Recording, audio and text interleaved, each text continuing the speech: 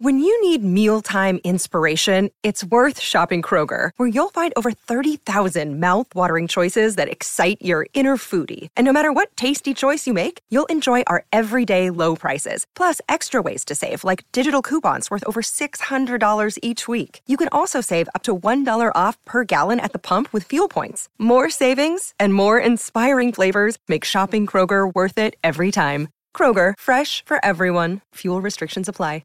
Another day is here, and you're ready for it. What to wear? Check. Breakfast, lunch, and dinner? Check. Planning for what's next and how to save for it? That's where Bank of America can help. For your financial to-dos, Bank of America has experts ready to help get you closer to your goals. Get started at one of our local financial centers or 24/7 in our mobile banking app. Find a location near you at bankofamerica.com/talktous. What would you like the power to do? Mobile banking requires downloading the app and is only available for select devices. Message and data rates may apply. Bank of America N.A., member FDIC. Forever Dog.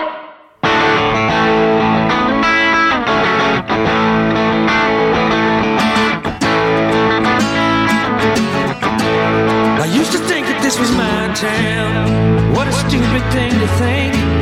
I hear you biting off a breakdown. I myself am on the brink. I used to want to be a real man. What's up, 3Bs? What's up, Diamond Dogs? What's up, Athletic Gerbils? It's Rhea Butcher, the host of this here podcast, Three Swings. What's up, everybody? We're back. I'm back. I was here last week, but I'm back. I kind of feel back. Some people have reached out via Twitter to say that my conversations on sadness have helped them out, so that's been nice to hear. It's nice feedback, not because I'm like feeling like whatever. It's just nice that, because sometimes that's all you can bring to the table, and it's nice that when all you can bring to the table is what you can bring to the table, that still helps people out. It's good to know. So, happy to help and continue helping. I am doing a little bit better, feeling a lot less sad, just doing the dang thing and trying to show up for life, which can be really difficult sometimes. But I will say that throughout the whole thing, I've been talking to people, reaching out to them, trying to help other people, and not only people that I like or that I am comfortable with. I've tried to give people a hand that I don't really know very well. And that can really change your life. Even just sort of like really small ways. I can give you a very specific example from this evening, because I am recording this podcast at night. I just did a show downtown, but I guess, I mean, it's weird to say downtown about Los Angeles because I feel like all of Los Angeles is and isn't downtown at the same time. And I parked in a parking garage, and there's a parking attendant, but you also pay at one of those little freestanding pay units, and there are no instructions on it, like at all. And I walked up, and I remembered it being weird. And this woman was having a very hard time, and she was just looking around, kind of looking for assistance. And she was like, are you gonna pay? Do you know how she was just completely flabbergasted. So I was like, well, how about I think you just pay and then it gives you a receipt. And so I pressed the buttons for her, and then she put her card in, and then we waited, and a receipt came out. And I was like, I think you just give the guy those two things. And she was like, thank you so much. And I was like, absolutely. It's my pleasure. It's like not a big deal. And then there were a couple people behind me, and I was like, hey, this is how this thing works. You just pay it, and then you show the guy the receipt that you paid for it. And they were like, oh, thank you. Because it was genuinely confusing. If you didn't know that, you would be like, I don't know how this thing works. Because you get a ticket with a barcode when you come in. So it seems like you would need that ticket to pay the ticket, but you don't. So then I got in my car, and I backed out, and I started driving down the ramp, and I saw there was a huge line, and everybody was confused as hell. And so I rolled my window down, and I was like, hey, are you confused about how this thing works? And they were like, yeah. And I was like, you just pay it, and then it gives you a receipt, and then you show him the two things. And the guy was literally sitting there just on his phone while I was explaining it. And I was like, I'm glad I'm explaining it, because I wouldn't want to be stuck here not knowing what the hell I need to do. So I didn't do it so that I could tell you guys about it. I did it because I genuinely wanted those people to not have to stand there and be confused. And also, I think they were all just in the show, and I was like, you probably came to this show and you guys were there for a while, and I appreciate you. And it just made me feel like a good human being to help some other people out. Because it's literally, I could have just left. I could have left and been like, those idiots. And that is a person that I used to be sometimes. You know, like just noticing people's failures or whatever, and like making myself feel better by how other people are not doing as good as me. And like, that sucks. It's been a minute since I've acted like that, but I'm being very vulnerable and honest in saying that, like, and I don't mean people that I care about, even though this distinction doesn't get me much. I mean, like, you know, that just general commentary that you make in your mind when you're in public and you see somebody mess up or something. And instead of being like, oh man, bummer, your brain is like, let's use this to make you feel better about yourself. So I try to stop doing that. Actually, I've stopped doing that. I don't think that anymore. When it comes up, I realize that's not my brain, or that's not me. It's not me doing that. Which is nice, because now I have some distance from it, and it happens, and I go, that's not very nice. That's not the person that I am. So, helping other people. A friend of mine today was feeling super sick and super stressed out, and I kept offering to like bring her food and stuff, and she didn't want me to do that. And I was like, you should just Instacart this stuff. If you get up and leave your house, you're going to feel so much worse. You're going to be so much sicker, and that's going to be an hour and a half that you're not resting. And like, it helped. It helped for she just needed somebody to tell her what to do, or like give her the, you know, like let her off the hook and let her do something for herself. So it doesn't you don't have to go volunteer at a homeless shelter, which you could also do that. Like, you should do that. You don't have to volunteer. You don't have to sign up and go do it. You can help other people in really small ways that actually create big change, because you do it a bunch and you feel better about yourself in a real way. Not like, oh, I helped a bunch of people. It's like, when she told me that I helped her, I was like, awesome. That's so cool. That's it. And now I get to be like, oh, I'm going to do that again. I'm going to take the risk. I'm going to be vulnerable and like just tell somebody like, well, you should do this, or like, hey, what about, you should just Instacart it, or whatever, you know, like take the chance and just tell somebody else like, hey man, you can do that for yourself. That's totally okay. Anyway, these are just suggestions for you guys. If you're feeling down and you're sick of people telling you get exercise and eat healthy, try this. Call somebody else, get out of your own head, and see how they're doing. Walk down the street, smile at people. After a while, you're just smiling, and then it changes things a little bit. Death was not victorious this week. We lost to my former team, now known as the Yips. It was a wonderful game. We had an umpire for the first time, and I gotta say, it was absolutely wonderful. He was really nice. It was cool to just like have an umpire and not have to worry about it. And also it just made it feel like a real game. It was really cool. I liked it a lot. It was really neat. And we lost. I felt like I played all right. I'm not hitting that well. My friend Hank was pitching. He was dealing. He was working some stuff out, and my bat broke. So I had to order. I got 2 new bats. Hopefully I don't have to buy any more bats this season, but that's what happens. Those are the things that break and that you have to replace. I've had the same glove for 2 years now. I'm trying to hang on to that guy for a minute. So that's good. And then I ended up winning my fantasy league last week, which I thought I lost, but apparently I won. And then this week I just forgot to set it, so I have like a bunch of injured guys. But you never know. You never know. Who knows what's going to happen? I'm kind of like hands off of that stuff right now, because I didn't want to get lost in it. And now I've kind of gotten to the other side of it where I'm like, yeah, it's cool. I mean, I think I'm kind of set for the rest of the season. I don't really know that I want to be dropping and picking people up constantly, but I did do a couple moves because I was like, I should at least try. And I had Chris Paddock, who had the no through 8, but of course he didn't get it all the way. So it was only like 26 points or whatever, but I'm only down by like 30 points against the dude that has the best record in the league. So we'll see. And like I said, I got an injured guy, and then my pitching is kind of fallen pretty flat. Lucas Giolito is all of a sudden not the pitcher that he was not that long ago. So, whatever. We'll see how it goes. I've been to some games. I haven't been catching that many games. I will say it's honestly difficult without cable and not having the Dodgers, because the times that I can actually sit and watch games are actually at night and Dodger times. So it's been kind of difficult, but I'm still paying attention to it and keeping a general eye on it. But, my life is...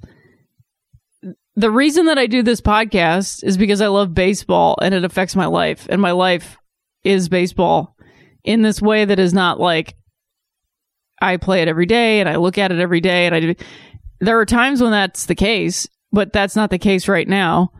And I still play every weekend, and I still, like, a big chunk of my friend group is baseball. And so my experience of life is still through that lens. And like a lot of my energy goes to that. And so this podcast is not necessarily just about baseball. It's about like life and the way you can approach life and what people do with their lives, and then how much they like baseball. So we'll be back right after this, and I'm going to talk about some men's baseball stuff. And then later on the show, we have a really awesome interview that I think you are going to dig very hard with Dr. Meredith J. Wills, who is an astrophysicist, a knitter, and a baseball fan. But first, we'll have some baseball talk right after this.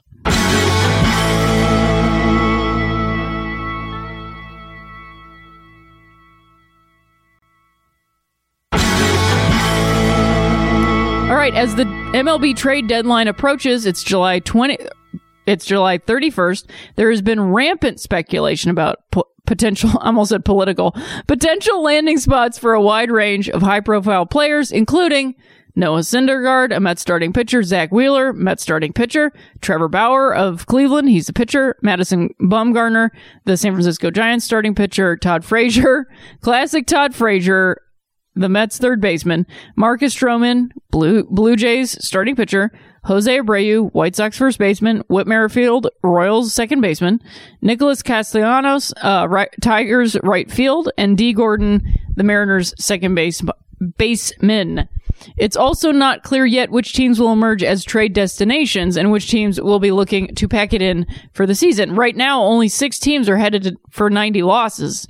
The Marlins, Seattle Mariners, Kansas City Royals, Toronto Blue Jays, Detroit Tigers, Baltimore Orioles, and the New York Mets will probably also join that list.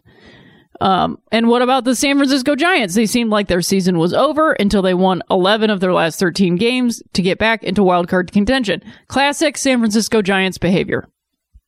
The Colorado Rockies, meanwhile, have moved in the opposite direction, losing 10 of 12 to sit tied with the Giants in the NL West. Sad story of the Rockies this year. Last year was their year and they just couldn't do it. It's a bummer. I'm sorry, Colorado. And what about the Los Angeles Angels, winners of 5 straight? The Pittsburgh Pirates, losers of 4 in a row since the All-Star break. The Philadelphia Phillies, 12-19 in their past 31 games, with a near double-digit deficit in the NL East. And the Oakland A's, winners of 5 straight to start the second half, but still 4.5 games behind the Houston Astros. I mean, these are bench coach Brett's questions.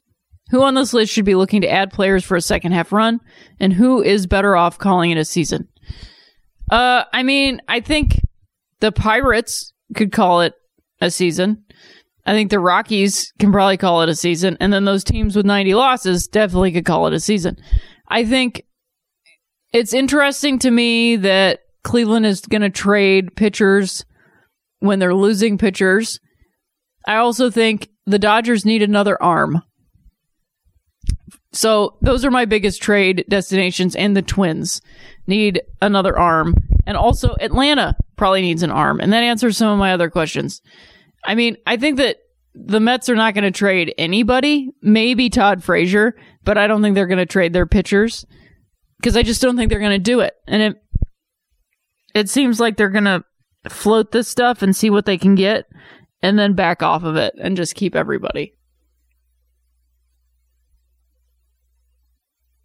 So let's move into some second half predictions. If the season ended today, here are your playoff teams. We've got in the AL East, it would be the Yankees. The Central, it would be the Twins. The West would be the Astros. And the wild cards would be the Tampa Bay Rays and Cleveland or the Oakland A's. They're tied currently. And then the NL, in the East, we'd have Atlanta. In the Central, we'd have the Chicago Cubs. In the West, we'd have the Dodgers. And the wild cards would be the Nationals and the Phillies. And which of these teams do I not expect to see in October? That's a toughie. The Phillies, unfortunately, because that was not the tune I was singing at the beginning of the season. But the way they've been playing lately and managed lately, I don't think that they're going to be around. And then I also, the Cleveland and the Oakland is a real toss-up for me. I honestly don't know. It could go either way, but I just feel like Cleveland doesn't have what they used to have. They're not playing the same way, but who knows? I mean, I'm hoping against all hope that the Tampa Bay Rays stick around because I just really want to see that. Because it sounds fun. You know, I just want to see a team up there that we don't see usually. Because most of these other teams we've seen, with the exception of the Twins. We've seen these teams a bunch of years in a row. I want to see some new shit.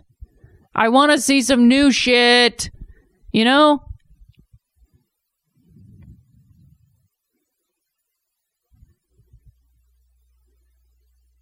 I just want to see some new shit. So, let's move on to that rosin bag, because I really want to get to this interview. You guys are going to dig it very hard, I think. We've got RJ Silva 9 saying the ESPN guys on the Los Angeles Dodgers versus Philadelphia Phillies game are debating who has the prettiest swing. Their vote is Bellinger, and either it's the ESPN guys or RJ Silva's vote, Bellinger. I tend to agree. I think that's a pretty good one. Who has the worst swing? They think Rizzo wins hands down, and they're a Cubs fan. Rizzo definitely doesn't have a pretty swing. I honestly think that Bryce Harper's swing is pretty ugly. I also think that Manny Machado has a very pretty swing. Regardless of what you think of Manny Machado, he's got a very pretty swing. So I think that, and also, like, say what you will about Joey Votto, his swing is pretty ugly. It's not pretty. You know what I mean?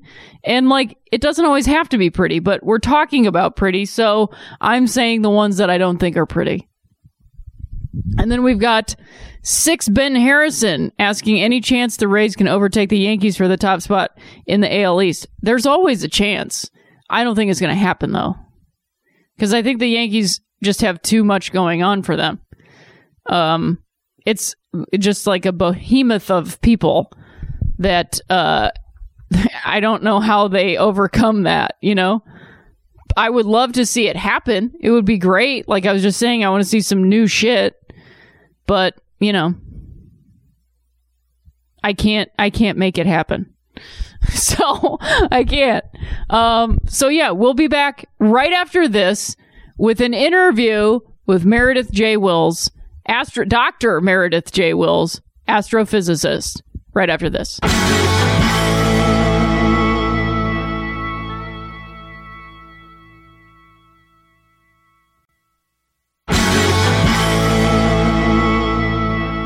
I am so excited about our guest, 3Bs. You're going to be this. I cannot wait for this conversation that's about to happen. Please welcome to the show, Dr. Meredith J. Wills. How are you doing this evening? I'm doing great. Thanks for having me on. Yeah, absolutely. I would love for you to introduce yourself to everybody that's listening, because I feel like you're going to do a much better job than I am. Okay. Hi, I'm Meredith. I have a PhD in astrophysics. I now work as a sports data scientist, and I have spent a huge chunk of the last, well over a year tearing apart baseballs. Wow. Yeah. I mean, I got into that and we'll get into that.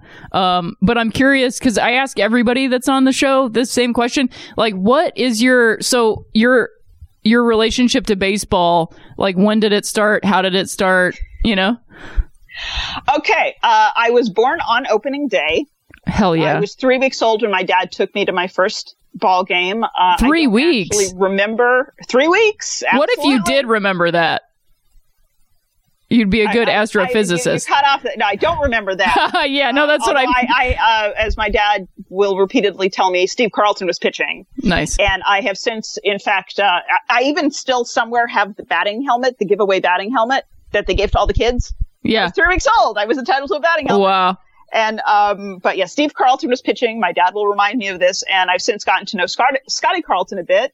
Cool. And, he said, oh yeah, well, if you send me the helmet, my dad will autograph it. And so, you know, kind of everybody freak out. My dad thought it was cool too. I need to track the helmet down. I think it's in storage in Boston, but I have it. You got to get it done, Meredith.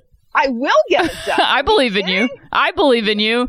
So you were like just in it from birth in a baseball family, or was it just a dad thing, or what was? My dad my dad was he was an obsessive Milwaukee Braves fan. Like the entire time he grew up, you know, in Wisconsin, and the team didn't exist for a ton of time, but it was basically during kind of all the formative years for him.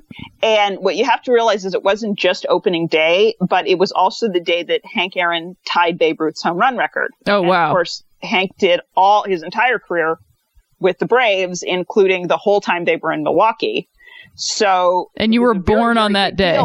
I was born on that day. Wow. My dad is not somebody who I associate with being particularly, you know, religious superstitious, but he literally went out and bought me a baseball bat the day I was born.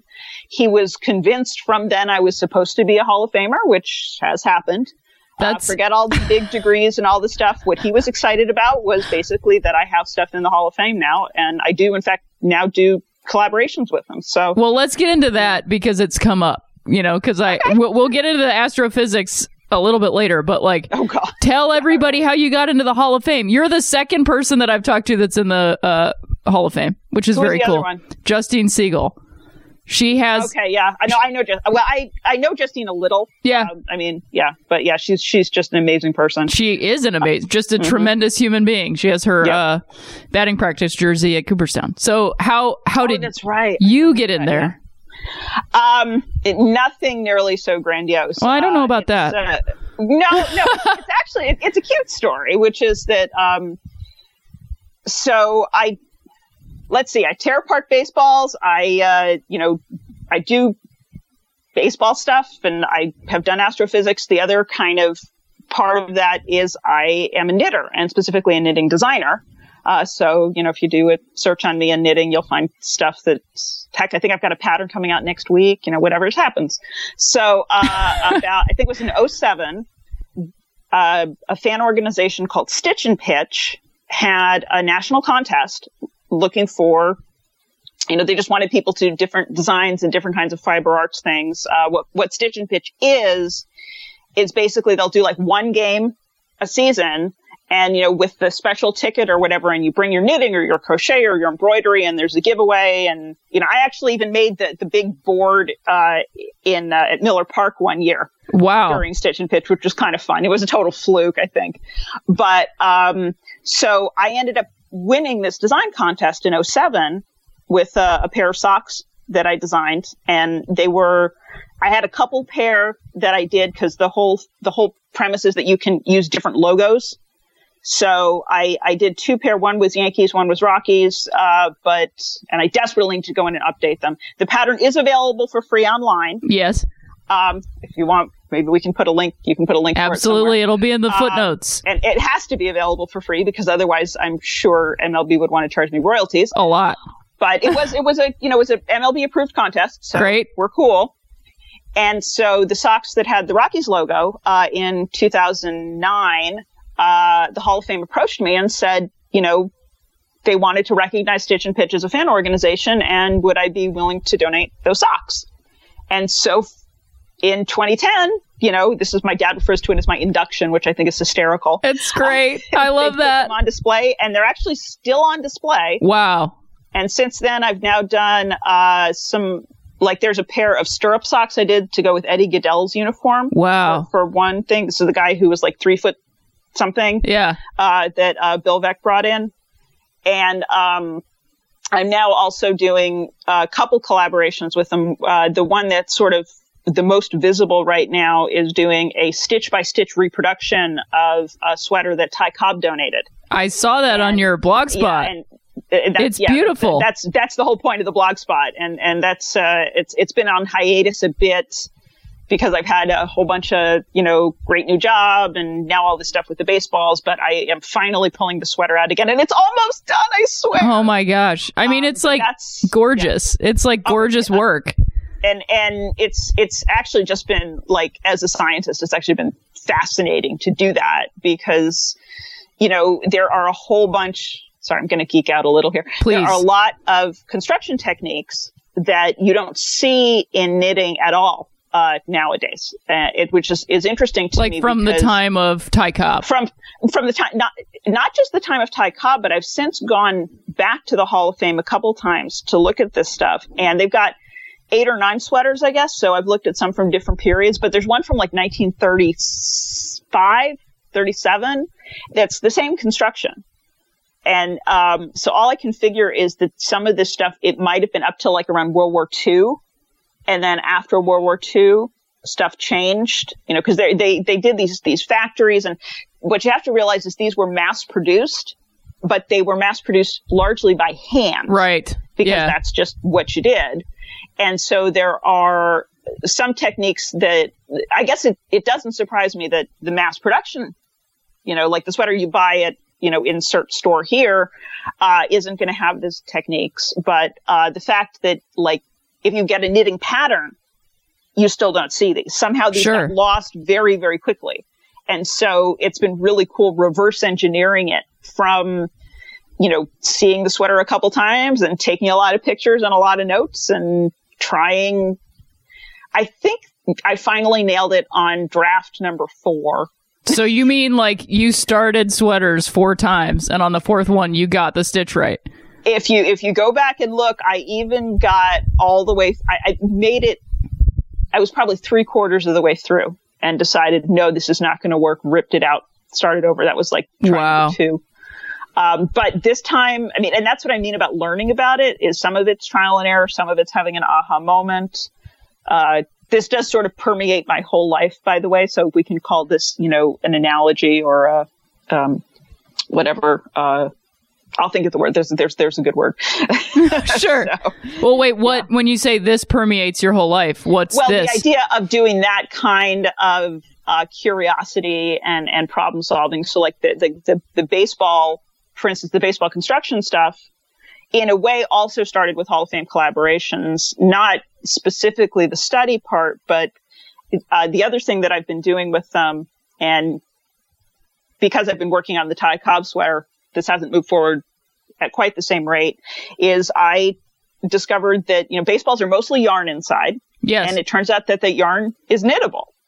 And so I started doing, because I'm a designer, original designs with the idea that we're then going to auction them off as fundraisers for the Hall of Fame, because it is a 501c3. It's not like MLB supports it. So it's a museum, right. That's how it stays in business. Everyone's going to the Hall of Fame induction, and I hope they spend a lot of money in support of the Hall of Fame, because, I love it. But, so the idea is that we'll, auction off these sweaters that I'm going to be, or not, it's not just sweaters, but like my latest project is a sweater, baseball yarn, to raise money. And it turns out that you need to take apart an awful lot of baseballs. Yeah, I was going to say. Like 20 I think it requires like 20 baseballs roughly to get like a men's sweater. 20 baseballs to a shirt, basically. Pretty much. And Major League baseballs are hard to get.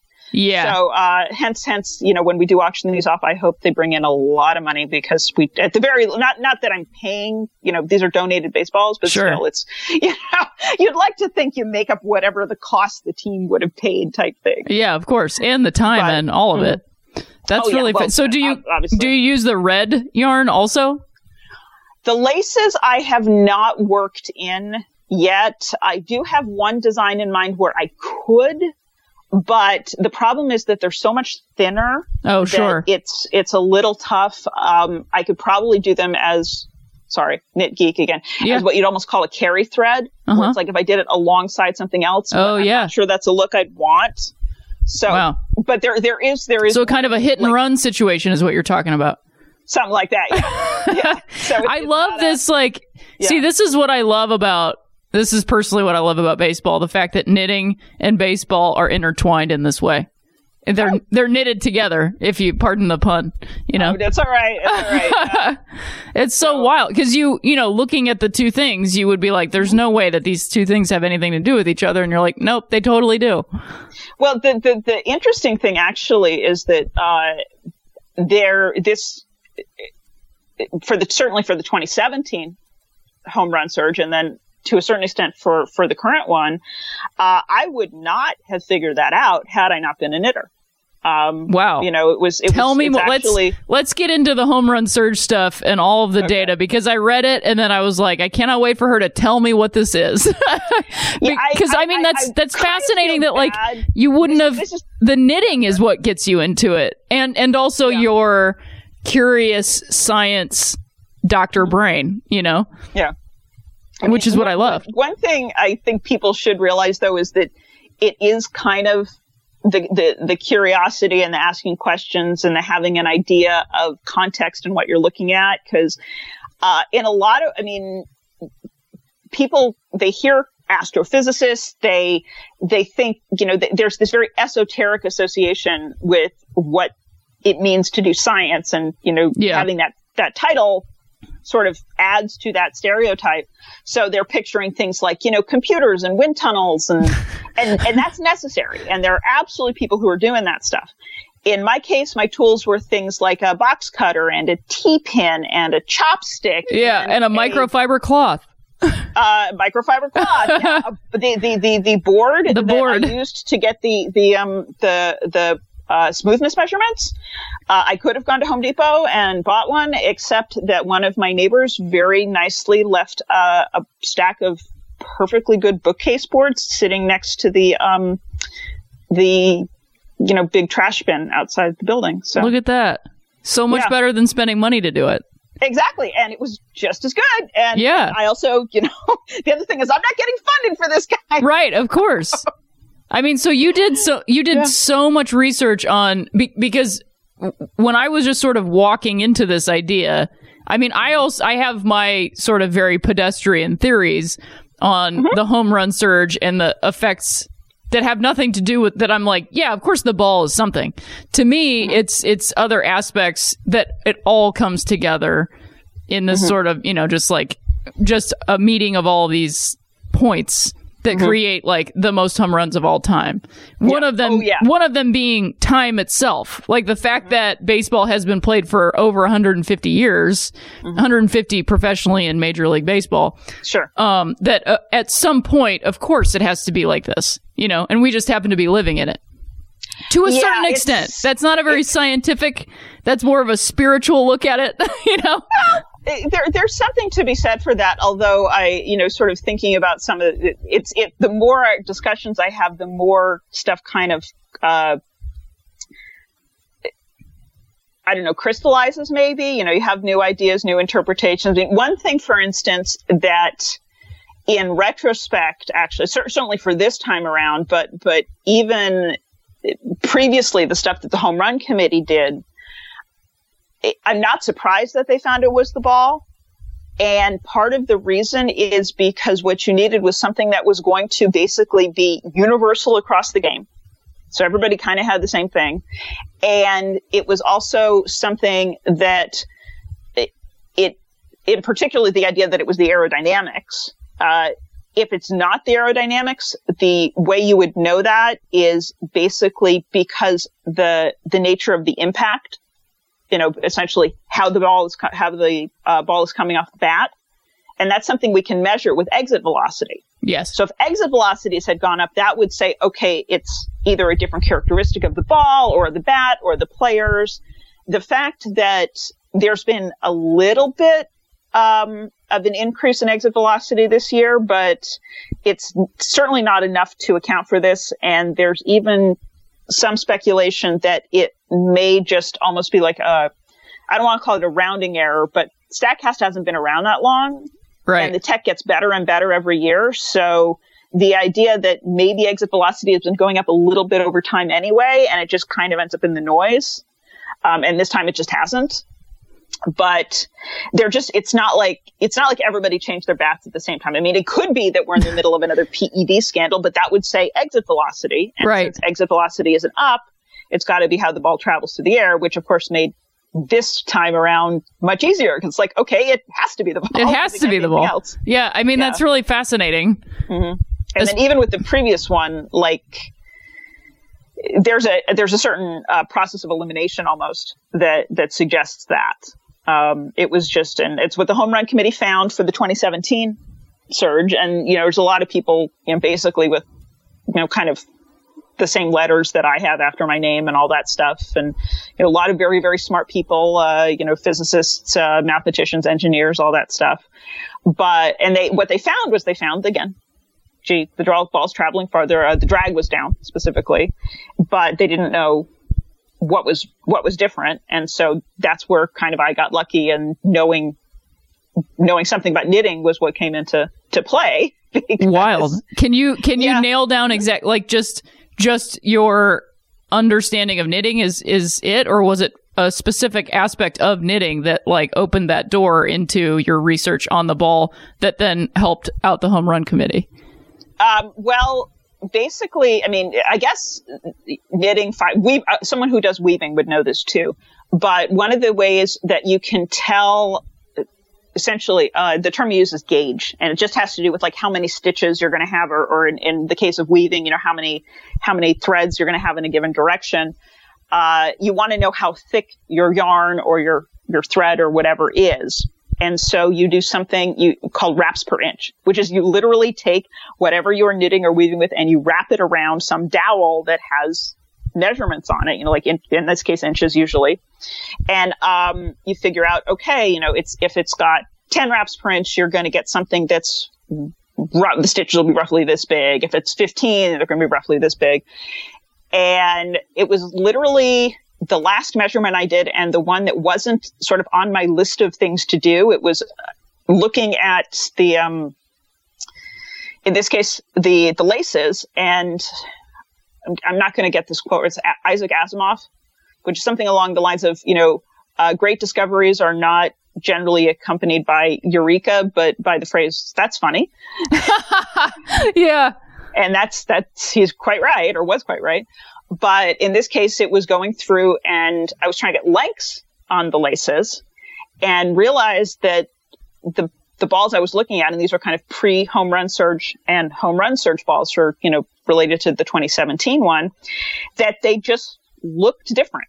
They looked it looked like it might be a thickness thing. And so what I did was I took a chopstick and I put ruler tape along it. And in this case, I didn't do wraps per inch because the laces are pretty thin. So it was wraps per centimeter.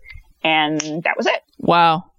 And literally the knitting knowledge was what solved the problem. Wow. And on top of that, that was last June. You found the difference in the ball. It then comes to, all right, how does that difference end up giving you home runs? Right. And what I then, and again, once again, Fiber Arts is great.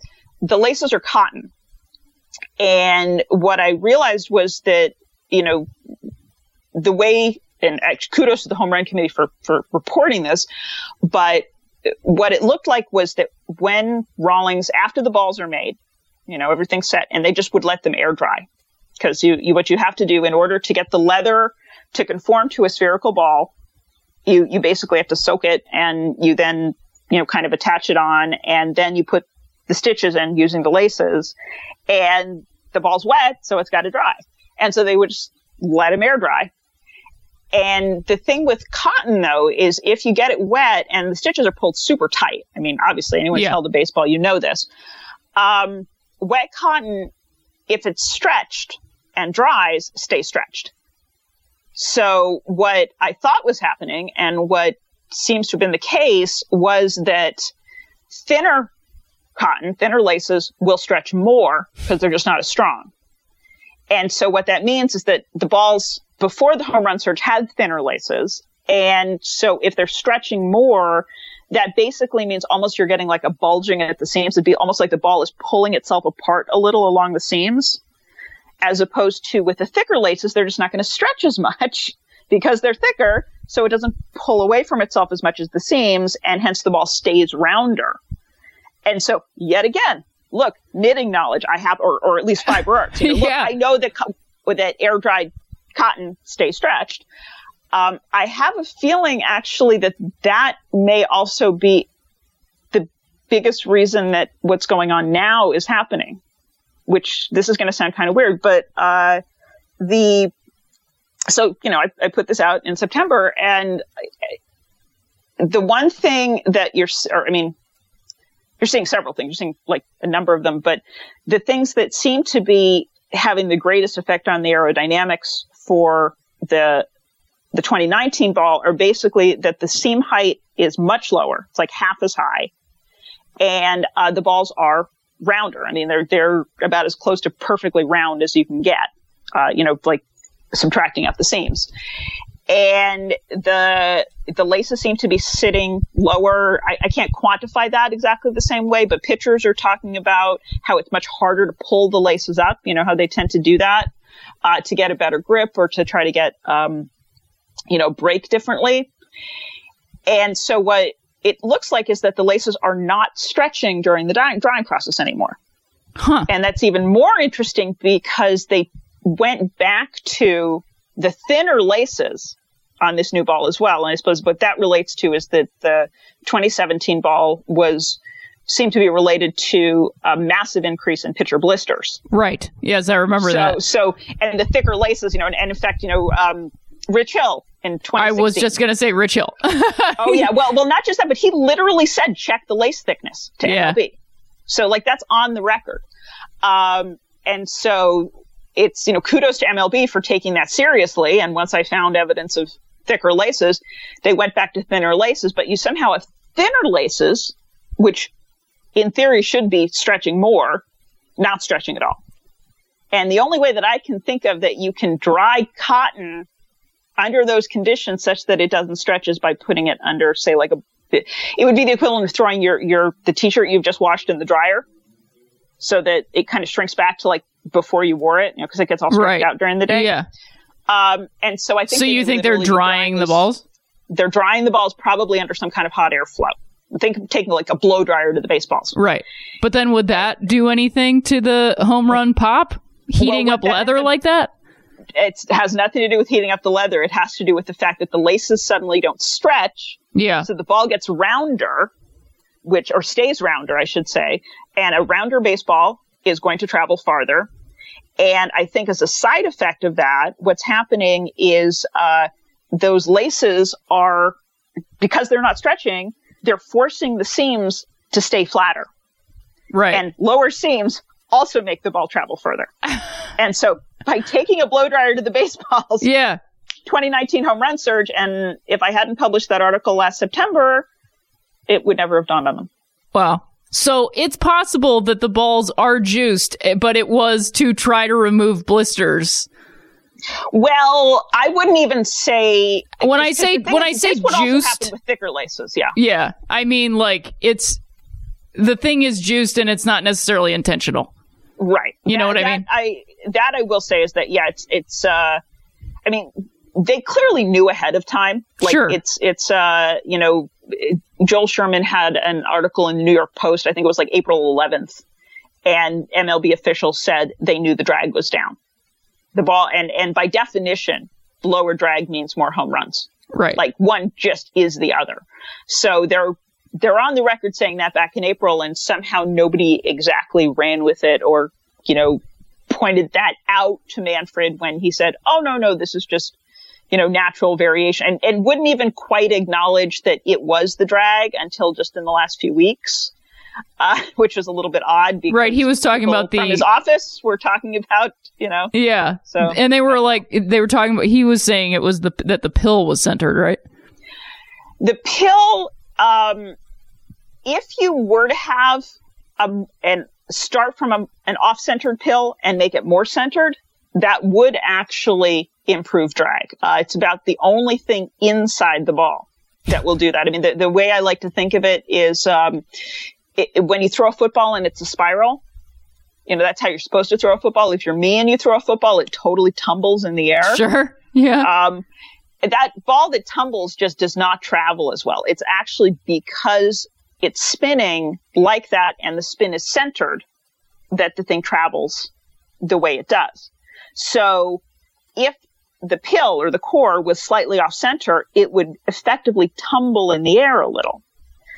However, if you actually look at how they make the baseballs, they start with that pill, and then they, have this really impressive machine that winds the yarn on, and then there's, the various layers. It's really, really hard to wind a baseball and keep the pill off center. Yes. Yeah. It just, and so it's like a non-problem. It's antithetical to the machine itself. Right? Basically, yeah. Yeah. And so it was proposed by the Home Run Committee, but I don't think it was proposed in we've looked into the manufacturing process stuff, right. Because clearly they didn't. Yeah. They just said, maybe it's this. And then we're like, it's this. Right. Well, yeah. I mean, even to the point where in the, as part of the Home Run report, or the Home Run Committee's report, they did go to Rawlings. They had, this whole list of maintenance things and process improvements and stuff. And then there's this great little sentence and they're saying, yeah, this is really too technical and it clearly can't have any effect on what's going on. And that was kind of full stop, went on. That's obviously a paraphrase, but the point being that,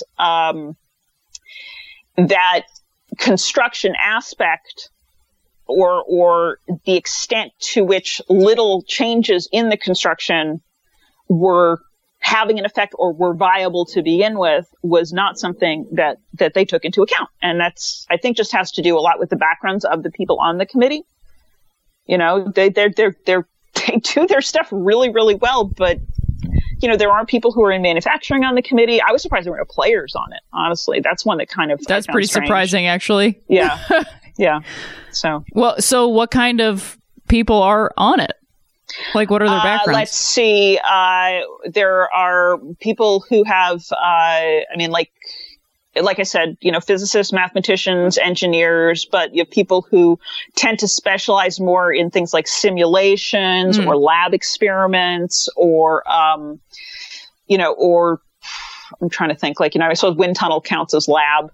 But it's much more controlled, I should say. Sure. And in fact, I think that's how do I put this? The goal, certainly with the Home Run Committee and Rawlings' goal to a large extent, is that the idea of having the balls as similar to each other as possible seems to be a big thing. That was certainly what the Home Run Committee wanted. Like, they basically did not like the extent that the balls varied from each other. This is treated as a problem. It is a fact. I don't necessarily know if it's supposed to. I don't know if the balls are all supposed to be the same if they're, within spec. And I'm perfectly happy to run with the within spec if we, understand a little more about the construction. But I kind of think it's cool that baseballs are different from each other. They are handmade. It's the only, I don't know if cricket balls are or not, but certainly in this country, I'm trying to think of another popular sport where the ball is handmade.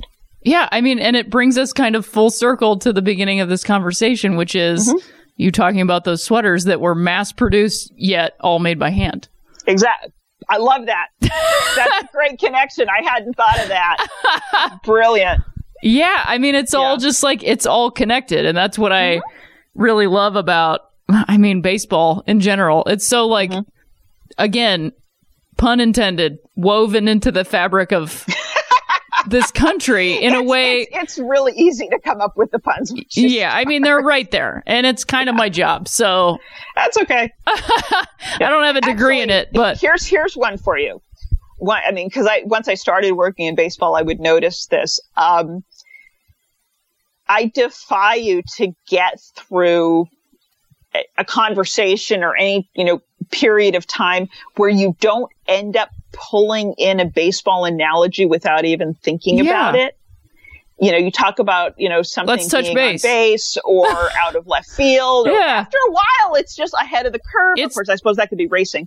But the point being, it's just like they're all there. It's all there all the time. And people who actively dislike baseball use them all the time. But that's they're part of the language. It's part of the language. People don't know how to not to use them. I know, exactly. They do not know. You've got so many strikes against you. I mean, come on, it's right there. There you go, yeah. So I want to know what your job is in baseball now and what you're doing there. Well, what I'm doing, I'm working for, the company is Sports Media Technology, or SMT. It used to be Sport Vision. So now we're umbrellaed under SMT. And they were the ones who created PitchFX, which is what was, the pitch tracker for TrackMan.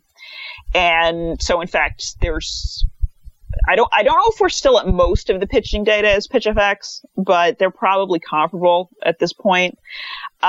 And so MLB went with StatCast for things like, the ball tracking, the player tracking, kind of all the on-field stuff for Major League Baseball. And what we have is something called FieldFX, which is also player tracking and batted ball tracking and pitch tracking and all the same kind of stuff, except in our case, we do it with things like minor league or NCAA or various international leagues. Cool. Not the international league, but leagues overseas. Correct. Sorry. Yeah.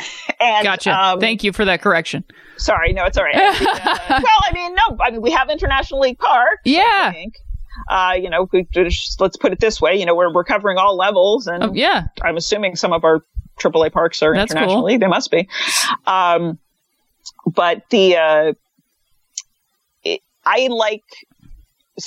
I'm specifically working with the ball tracking, player tracking stuff, which is, believe it or not, a really, really good crossover from what I did in astrophysics. Which Tell is partly me more. why I wanted to get into it, because that's where I developed the skill set that turns out to be applicable particularly to player tracking, which is not easy. There's just a lot of nuance. I mean, look at it this way. Even if you're just talking about players, you can have as many as 13 players on the field at a given time. Plus, generally these things track the umpires and the first and third base coaches. And, so it's it can get very, very complicated. Wow. So how did that relate to tracking 13 people on a field? How does that then relate to the work you did at NASA or just astrophysics? The NASA research that I did was actually looking at believe it or not, the corona of the sun. So if people know what that is, even if they don't know what it is. It is not just a beer. But oh God, we get so many jokes about that. I'm sure, yeah. But if you've ever seen an eclipse, and particularly a total eclipse, and you see kind of all the cool stuff that's out around an eclipse, that's actually the corona. It turns out that if we send up satellites, the corona generally is actually super hot, like 1,000,000 degrees kind of hot or hotter. Yeah, that's hot. Yeah. And so it doesn't actually give off the kind of light we can see with our eyes. It gives off X-rays. Oh. Or extreme ultraviolet X-rays. The point is, it's so this is actually, believe it or not, why it's really good that we live down there or down here and not up in orbit. Because otherwise we'd all be irradiated to death. It's basically your doctor's X-ray machine 24/7 kind of deal. Wow. Probably worse. But if we do send up a satellite and we look at if we look basically using an X-ray telescope, I mean, that's literally what it is. It turns out that the corona of the sun is actually really, really cool and just does all of this awesome stuff. In fact, the telescope, or I should say the mission, the instruments that observatory. Sorry. You're fine. Solar Dynamics Observatory, SDO. That was what I was working on before I went into baseball. Anyway, you end up seeing on the Weather Channel, a lot of times they literally will show videos of this coronal data that's being taken from space, which is awesome. And so what I looked at were particularly the origins of solar storms. These are the kind of things that like create, for instance, the Northern Lights. Oh. But they also end up impacting things, for instance, like radio communication. They can have, it's not unusual, for instance, for, if you're flying from, say, the US overseas, to Europe or to Asia or whatever, if there's a solar storm in progress, they will actually divert the plane so that like it doesn't go, normally it would go over the pole, because that just happens to be like the shortest route, the Earth being a sphere. And so they'll actually divert so that you're not going like basically through the Northern Lights. Right. Although I have seen them from an airplane. It is amazing. Wow. Once in my life. That sounds cool. But yeah, so what I looked at was basically where those storms started on the sun. And it's actually, there's just a lot going on. I'm sure, yeah. As opposed to, like, when you're looking at the 13 players on a ball field, there are occasionally issues, but you pretty much know that the center fielder is the center fielder all the time. Yeah, right. As opposed to the kind of stuff I looked at where it's like, okay, this could be one of 3 effects, and I need to kind of figure out how to pull them apart such that I can answer the questions I'm trying to answer.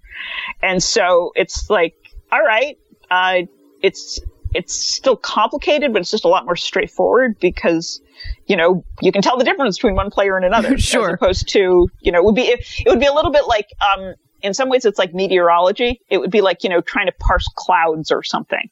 Got it. Into discrete whatever. It just doesn't make any sense. Yeah. But baseball makes so much more sense. Well, baseball's always made more sense. Come on. Yeah, Meredith, I couldn't agree with you more. Yeah. That's so amazing. Well, I have enjoyed this conversation thoroughly. Yeah, this has been fun. You're a wonderful human being, and it's been cool to... I want to let everybody know that Dr. Meredith J. Wills has been knitting this entire conversation.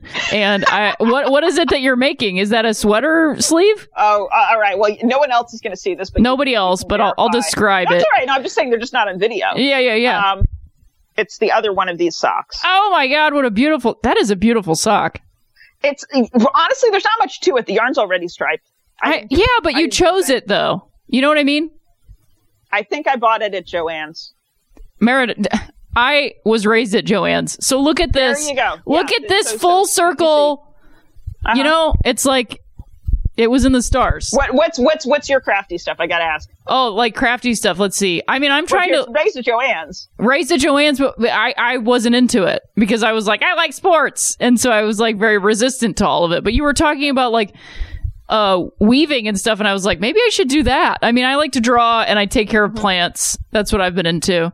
And a big photographer. Well, I'm glad you take care of plants because I just killed them. I'm trying to learn how to better tend to my plants. I'm starting with a lot of succulents, but I did grow some nasturtiums, some black velvet nasturtiums, and they're going strong. So I feel pretty good about that. So I'm growing my sort of craft stuff, like building things, and but slowly but surely, not getting too far into something and then just quitting because I don't want to do it.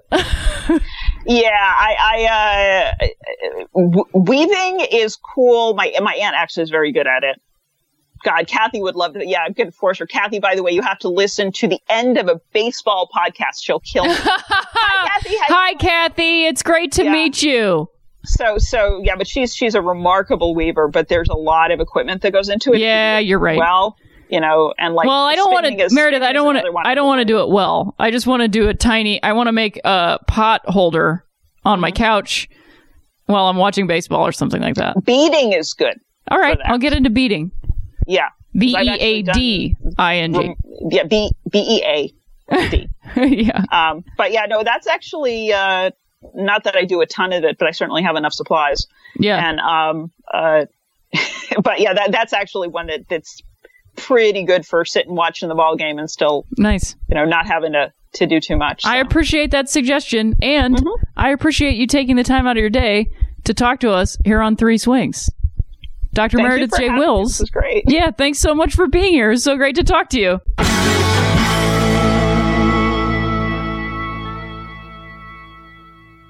Forever Dog.